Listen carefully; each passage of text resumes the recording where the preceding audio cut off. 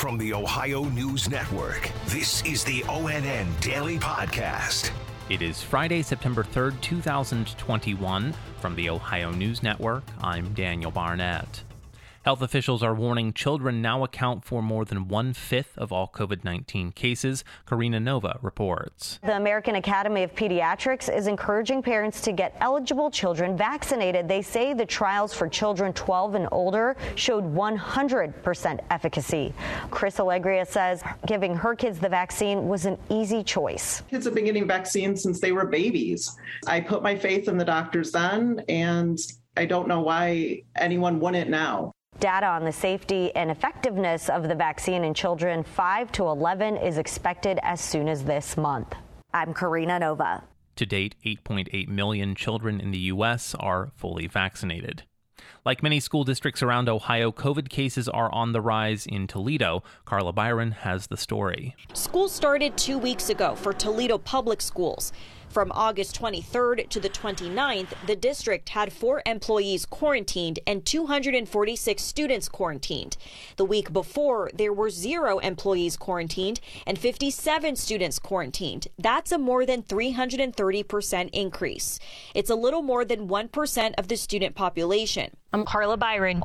One Southwest Ohio school district voted Friday to impose a mask mandate. ONN's Steve Vaughn has more. The Hamilton City School Board approved Superintendent Michael Holbrook's request to require masks in all district buildings starting Wednesday.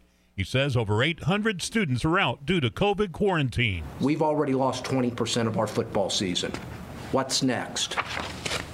Homecoming, prom, graduation, band concerts, field trips. The mandate will last through the end of the quarter on October 12th. That's when the data will be reevaluated. Steve Vaughn, ONN. And a union representing thousands of teachers in Ohio is calling for a statewide mask mandate in schools. Angela Ann reports. The Ohio Federation of Teachers issued a statement Thursday.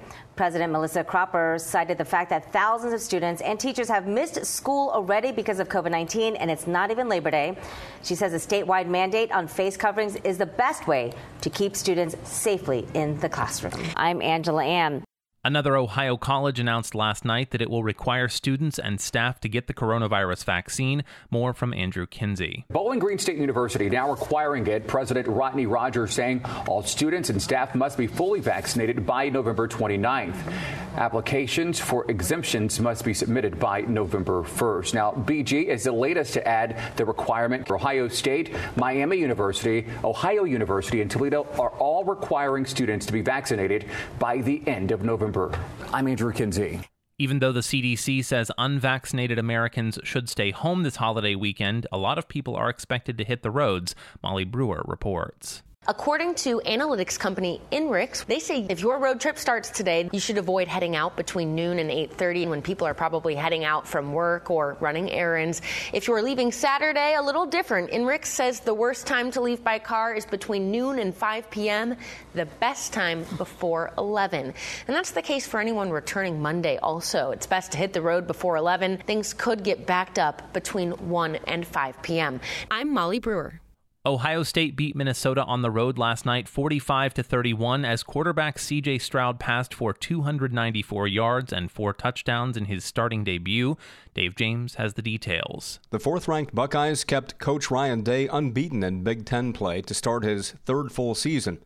They flashed their 5-star speed with 2 70-plus yard scores, one early and one late.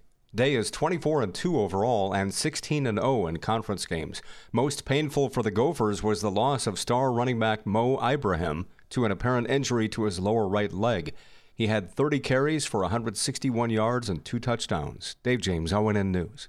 A Lorain County middle schooler is accused of bringing a gun to school. Michael Kelly says the Northeast Ohio boy is claiming it was for his own safety. That's what Amherst Police Lieutenant Dan McCroskey says the boy told officers at Amherst Junior High School on Wednesday. Fortunately, he didn't bring any ammo, and McCroskey says the boy did not threaten anyone. In the meantime, administrators put the building on lockdown until the weapon was recovered from under the student's locker. He is charged with illegal possession of a firearm in a school safety zone and carrying a concealed weapon. Michael Kelly, ONN News. Ohio's Republican Secretary of State, Frank LaRose, the state elections chief, has launched an effort to purge inactive voters from the state rolls. LaRose directed Ohio's 88 county elections boards this week to begin the 4-year process of identifying voters who have been inactive for the past 2 years.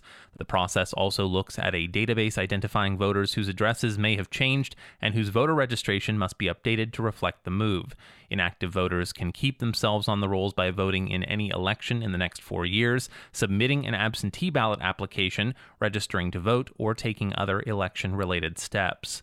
And while parts of Ohio experienced heavy rain and localized flooding when the remnants of Hurricane Ida swept through this week, the storm caused significant death and destruction elsewhere. Angela Ann reports. At least 13 deaths are blamed on Hurricane Ida in Louisiana, Mississippi, and Alabama, including 3 nursing home residents and 2 19-year-old utility workers who were electrocuted while trying to restore power. The remnants of Ida then caused tornadoes and flooding that killed at least 46 people in the northeastern U.S. 5 days after making landfall in Louisiana, more than 800,000 power customers are still without electricity. That's about 40% of the state. Angela Ann, ONN News. Special thanks to affiliate stations WBNS-TV in Columbus, WKYC-TV in Cleveland, and WTOL-TV in Toledo for their contributions to today's newscast. I'm Daniel Barnett on the Ohio News Network. This has been the ONN Daily Podcast, a production of Radio Ohio Incorporated on the Ohio News Network.